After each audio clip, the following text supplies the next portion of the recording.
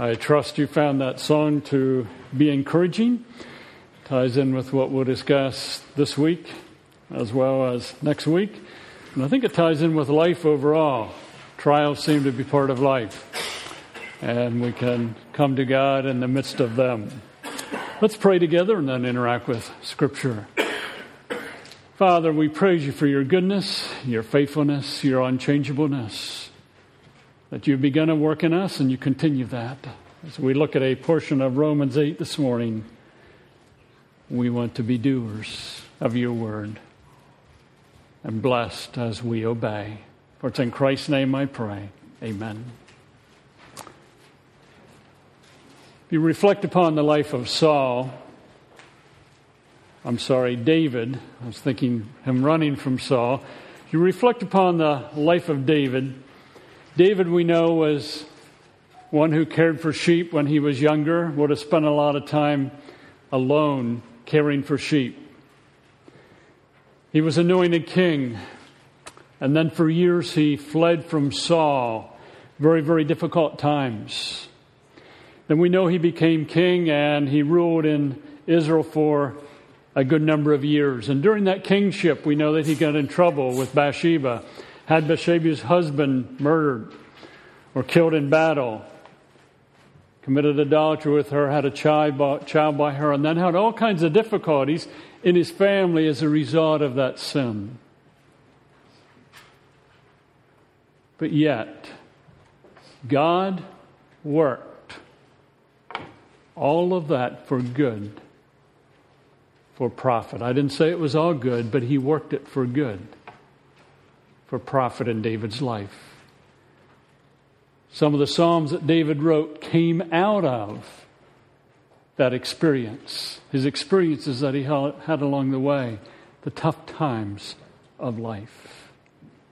I want you to think about some hard times we as a church have faced in the past and may be facing in the present. I also want you to think about some hard times you may have been through as a family, as a couple, maybe as an individual, that you have been through or may be going through at the present time. And as we look at Scripture this morning, think about those items and make applications to the life of our church, to your life. Romans chapter 8. Romans chapter 8, we'll be reading verses 28 through the end of the chapter. Verse 28 is a verse that is often quoted, but yet it appears in a context. Romans 8, beginning with verse 28. And we know that in all things God works for the good of those who love him, who have been called according to his purpose. For those God foreknew, he also predestined to be conformed to the likeness of his Son, that he might be the firstborn among many brothers. And those he predestined, he also called. Those he called, he also justified. Those he justified, he also glorified. What then shall we say in response to this? If God is for us, who can be against us? He who did not spare his own Son, but gave him up for us all, how will he not also, along with him, graciously give us all things? Who will bring any charge against those whom God has chosen? It is God who justifies. Who is he that condemns? Christ Jesus, who died, more than that, who was raised to life, is at the right hand of God and is also interceding for us. Who shall separate us from the love of Christ? Shall trouble, or hardship, or persecutions, or famine, or nakedness, or danger, or sword? As it is written, for your sake we face death all day long. We're considered as sheep to be slaughtered. No, in all these things we are more than conquerors through him who loved us. For I'm convinced that neither death nor life, neither angels nor demons, neither the present nor the future, nor any powers, neither height nor depth, nor anything else in all creation will be able to separate us from the love of God that is in Christ Jesus, our Lord. We finished discussing Habakkuk last week, and Habakkuk emphasized and concluded with living by faith. And he was going through some difficulties, but he lived by faith. Romans 8:28 through 39 is learning to live by faith in a practical, sin-cursed, problem-filled world. The book of Romans is written to the saints in Rome. Romans 1 and verse 7 says, "To all in Rome who are loved by God, called to be saints." According to chapter 8, verses 1 through 7, or 1 through 17, it becomes clear that he's writing to people who are saints, who are walking in the Spirit, who have a relationship with God, being sensitive to Him day by day. He is also writing to saints who are facing difficulty, because in chapter 5, 3, and 4, he says, we don't only rejoice in the coming glory, but we also rejoice in our trials. And in chapter 8 and verse 18, he says, I consider that our present sufferings are not worth comparing with the glory that will be revealed in us. As we think about Romans 8, 28 through 39, it would encourage you also to see it addressed first and foremost as to a group of people, a body, a local body of believers. Don't see it, first of all, addressed to an individual, but to a local body of believers. And then make applications to an individual. I emphasize that because we in America so many times read Scripture and say, how's it apply to me? And we stop there. Let's begin with, how does it apply to the body of Christ? And then, how does it apply to me as a member of the body of Christ? Paul has discussed sin in the beginning of Romans. He discussed salvation, the righteousness available to God through Christ. He talked about being in Christ. He talks about the sovereignty of God in chapters 9 through 11. And then living out one's relationship in daily life. In the more immediate context, Paul is speaking to believers who had died with Christ and had been raised with Him. He's speaking to believers, as Paul shared from his own life, who struggle with sin. Paul says, what I don't want to do, I do, and what I want to do, I don't do. He talks about life in the Spirit in the immediate context also. And then he discusses future glory in verses 18 through 27 of Romans 8. In the passage we're looking at, I would call verses 28 through 30 the foundation. And verses 31 through 39 the building or living. Verses 31 through 39 springing from what Paul talks about in verses 28 through 30. And if you note in verses 28 through 39 that God is mentioned in verse 28, 29, 30, 31, 32, 33, 34, 37, 38, and 39. God is written all over the passage. Christ is mentioned in verses 29, 32, 34, 35, 38, and 39. Christ written all over the passage. The Holy Spirit is mentioned often in verses 1 through 27, laying the foundation. So we see the Father, God, Christ, the Holy Spirit are all involved in this passage. And in verse 28 he says, and we know, again, believers in Christ, saints, we know that in all things. What are the all things that Paul is talking about?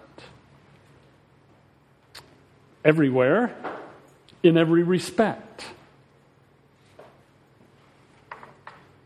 Paul is talking about all of life, the trials the Romans were going through, the persecution that they were experiencing, the difficulties. they have had in family life, in marriage, the job, if you please. It may have been persecution. Paul would be including that. Treatment from others. We don't always get treated well from others.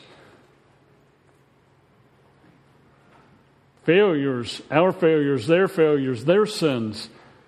You know, we go through life. We blow it at times. We sin at times. And then evil from others. For we know, and we know that in all things, nothing is excluded. We know that in all things, this text says, God works. God working means that He conspires to actively to bring about a certain result.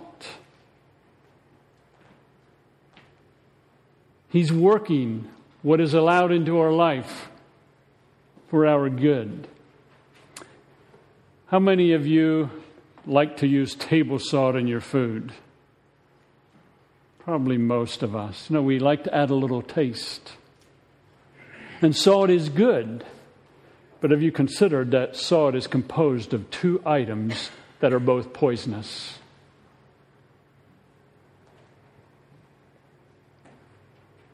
But yet combined, they're good. So Paul is saying, as he writes to the Romans, things come into life. They're not good. They're difficult. It may be evil. It may be persecution.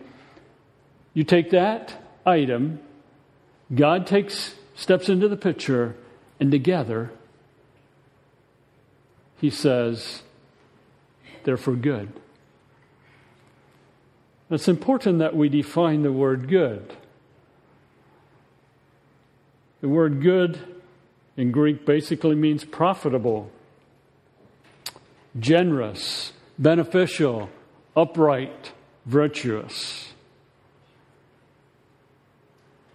Now, he doesn't say all the circumstances are good. He says,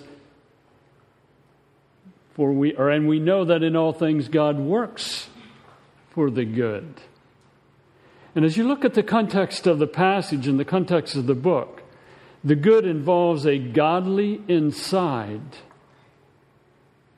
not easy outward circumstances. Working backwards in verses 26 and 27, he says, in the same way the Spirit helps us in our weaknesses. We do not know what we ought to pray for, but the Spirit Himself intercedes for us with groans that words cannot express. So the Romans had weaknesses. What happens? The Spirit intercedes. In verse 18 of chapter 8, he says, I consider that our present sufferings are not worth comparing with the glory that will be revealed in us. In chapter 6, 1 through 14, he talks about the fact that we have died with Christ. We've been raised with Christ. And then he says, count yourself dead to sin, but alive to God.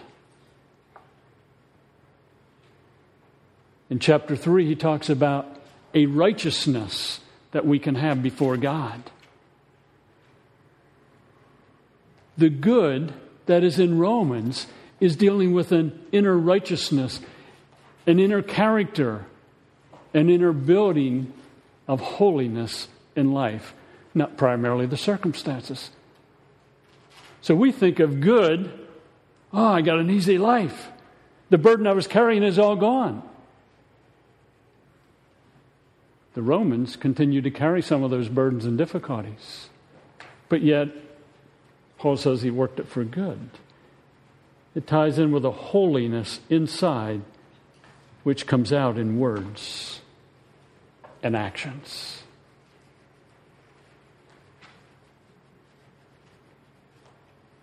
David, as he went through life, caring for sheep alone, running from Saul, committing sin with Bathsheba, and then suffering the consequences in his family, God worked them for good. David wrote the Psalms from depth of heart that came from God working for good in his life.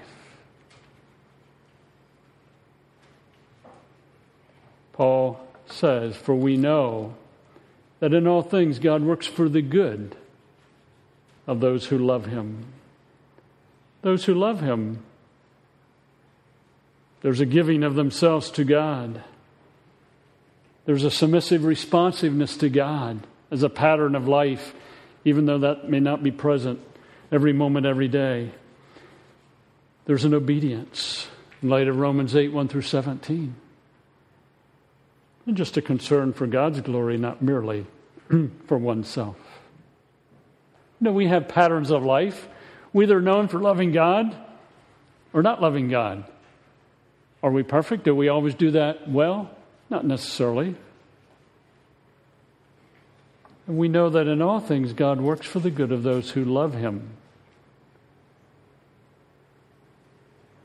who have been called.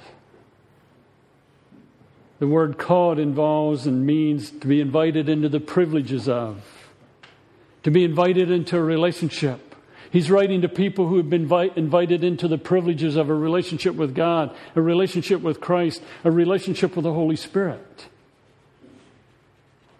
The privileges of justification, peace with God, access into God's grace, God able to take all things and work them together for good, the Spirit interceding. He's writing to those who love God, those who have been called according to his purpose. Now, what is God's purpose? Again, as you look at the book of Romans, you will find in Romans 3, 21 through chapter 4 and verse 25, one of his purposes is for sinners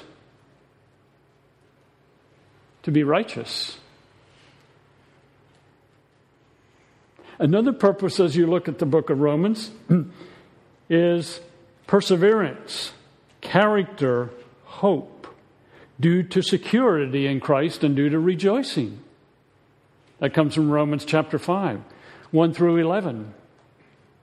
From the book of Romans, eternal life is involved in God's purpose. What's eternal life? A relationship with God, a relationship with Jesus Christ, from what Jesus says in John chapter 17. According to his purpose, dying with Christ, being raised to newness of life so that we can count ourselves dead to sin and alive to God. What is his purpose? Life in the Spirit.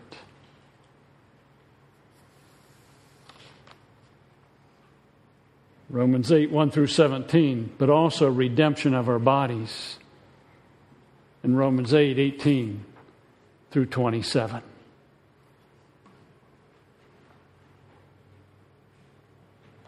And we know that in all things God works for the good of those who love him, who have been called according to his purpose. See, his purpose is not merely an easy life. His purpose is not merely to make us healthy, wealthy. His purpose involves righteousness, perseverance, character, hope, eternal life, dying with Christ, being raised with Christ, life in the Spirit, and the redemption of our bodies.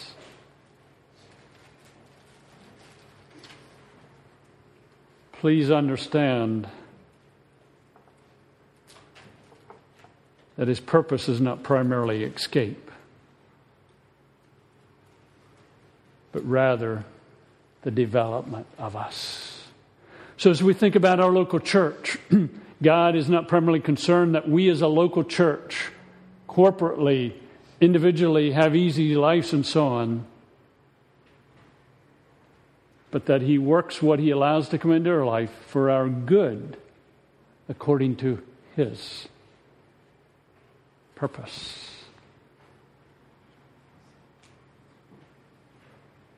And then in verses 29 and 30, he says, or gives a reason why this can be true. For The idea of reason. Why can Paul say, we know that in all things God works for the good of those who love him, who have been called according to his purpose? For those God foreknew. Foreknowledge is simply to know beforehand, to be acquainted with beforehand, to be appointed as subjects of future privileges. For those God foreknew. Ephesians 1 speaks of the fact that before the creation of the world, God knew us.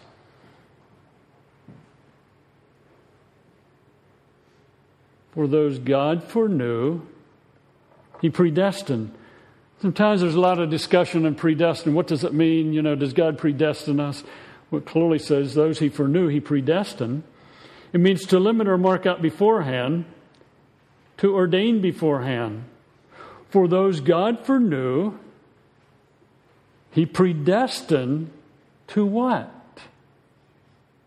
To be conformed to the likeness of his Son.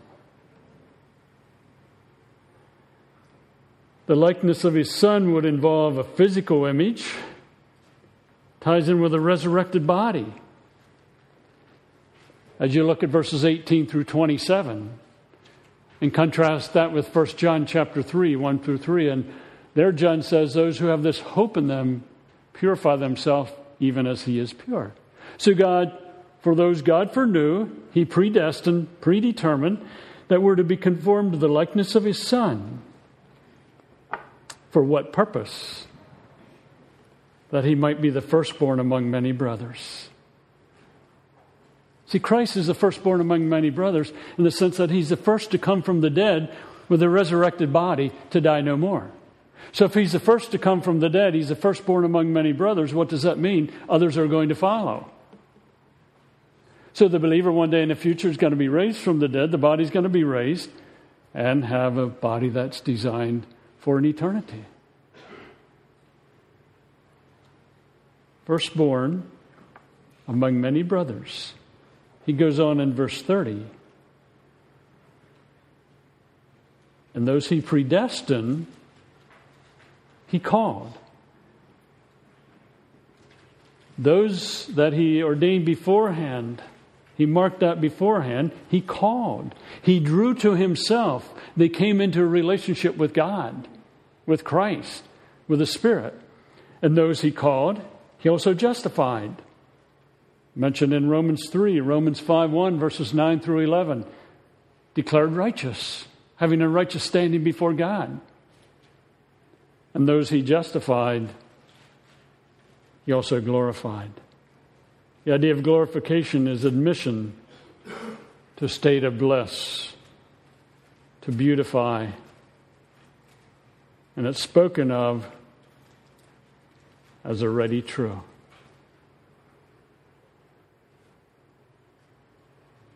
In God's mind, if you please, he says, I think future, you're already glorified. So certain to happen that he speaks as though it's already done. So he steps back, if you want to go backwards, glorified, justified, called, because God foreknew. Before the creation of the world, God foreknew. You look in the future, glorified, and between those 2 points in time, we live 60, 70, 80, 90, 100 years on this earth. And Paul says, and we know that in all things, God works for the good of those who love him, who have been called according to his purpose. Why? Because those he foreknew, he predestined to be conformed to the likeness of his Son. And those he predestined, he called. And those he called, he justified. And those he justified, he glorified.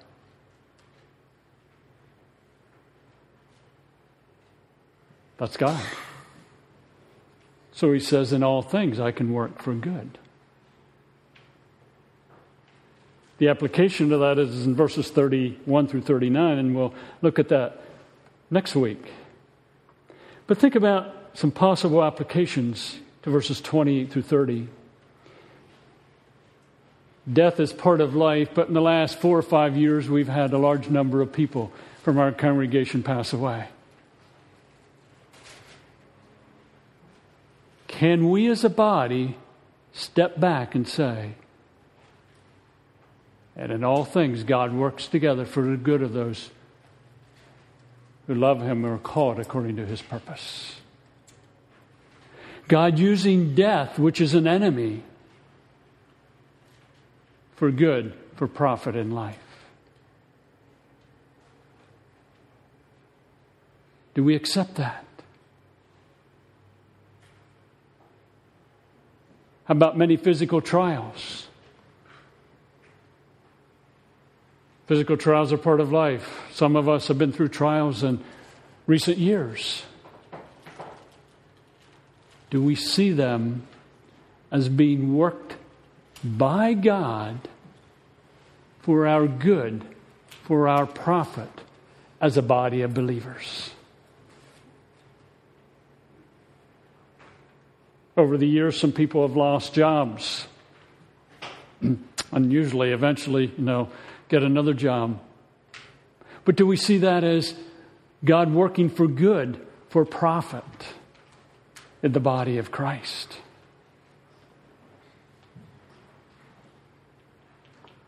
Not that everything is good, but working for good. I think it's true in life, no matter what time period you have, that individuals tend to drift from God.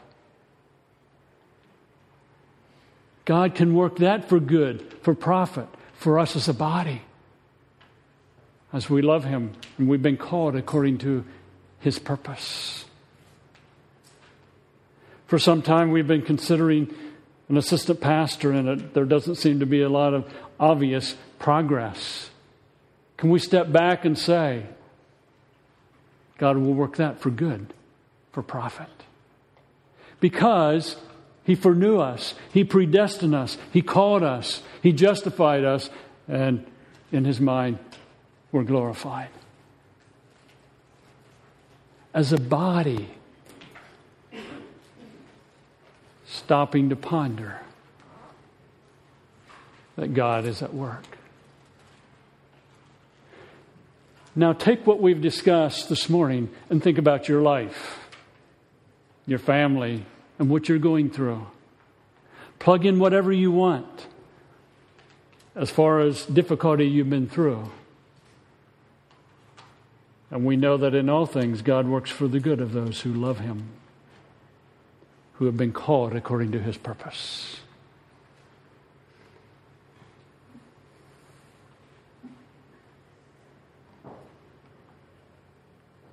Don't fight the circumstance. Don't resist the circumstance. Accept it. That God will work it for good to those who love Him, who have been called according to His purpose.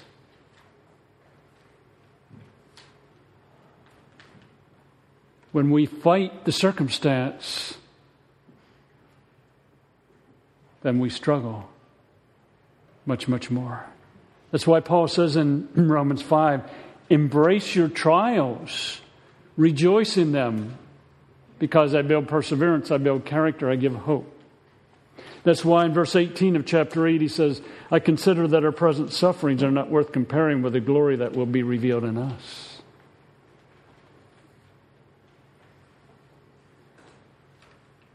So we go through the trials of life. God is at work. We many times may not see it, but God is at work. Now, I want you to think about an individual that all of us know how God worked for good. This individual went through tremendous trials and difficulties. He sacrificed much, but God worked for good. That individual is Jesus Christ. The creator of the universe became a creature. He limited himself. He got tired. He had to eat. He was in the womb for 9 months. He worked. He'd get weary in his work. He had relational struggles. He was opposed. He was rejected. He went to a trial and he was crucified. God worked all that for good in the life of Christ. He arose from the dead to be the Savior of the world.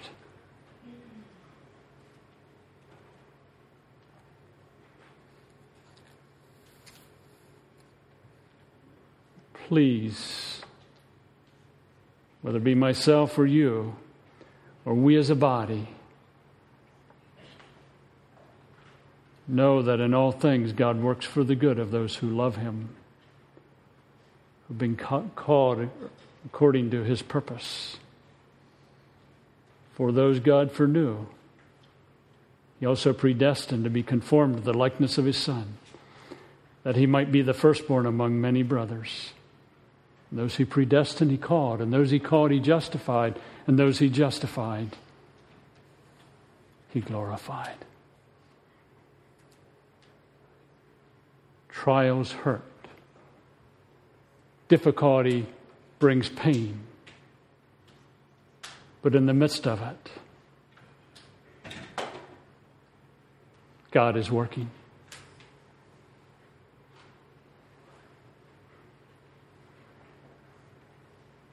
That's why the songwriters we sang earlier, when trials come, no longer fear, for in the pain our God draws near to fire of faith worth more than gold. And there His faithfulness is told. And there His faithfulness is told. Within the night I knew your peace. The breath of God brings strength to me. And knew each morning mercies flow as treasures of the darkness grow. As treasures of the darkness grow. Do we see the treasures in the darkness? The darkness of trials, the darkness of difficulty. That God is at work for our good, according to His purpose. I turn to wisdom, not my own. For every battle you have known, my confidence will rest in you. Your love endures, your ways are good. Your love endures, your ways are good.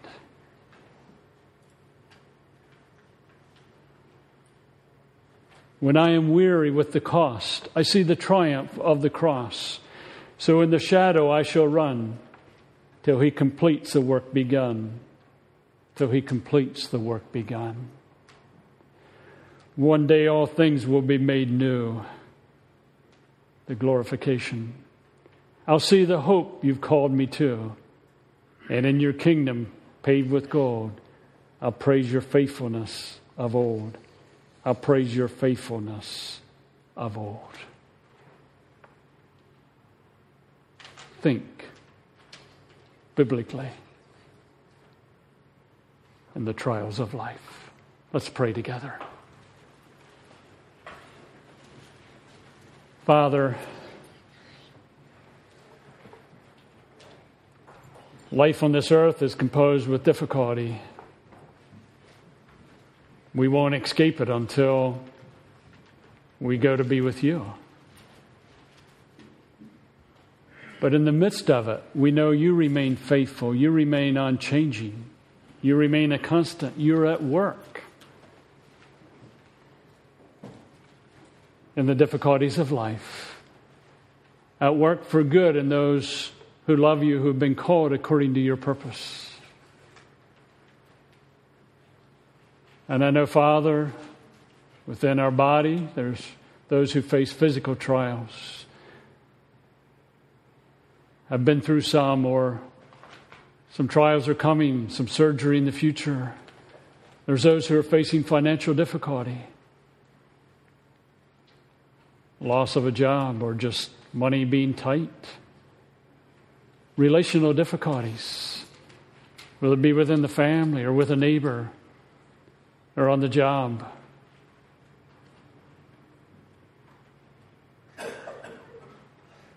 Or facing other types of difficulty. In the midst of them, Father, may we encourage one another and spur one another on, that even though trials hurt, that you're at work for our good, for our profit, whether it be individually as a family or for us as a body. May we think and respond in light of Scripture, as we'll apply more fully next week. May we have wisdom from you, encouragement from you, but also encouragement from one another in the trials of life. We love you. We want to be faithful to you for your glory. For it's in Christ's name I pray. Amen. You're dismissed.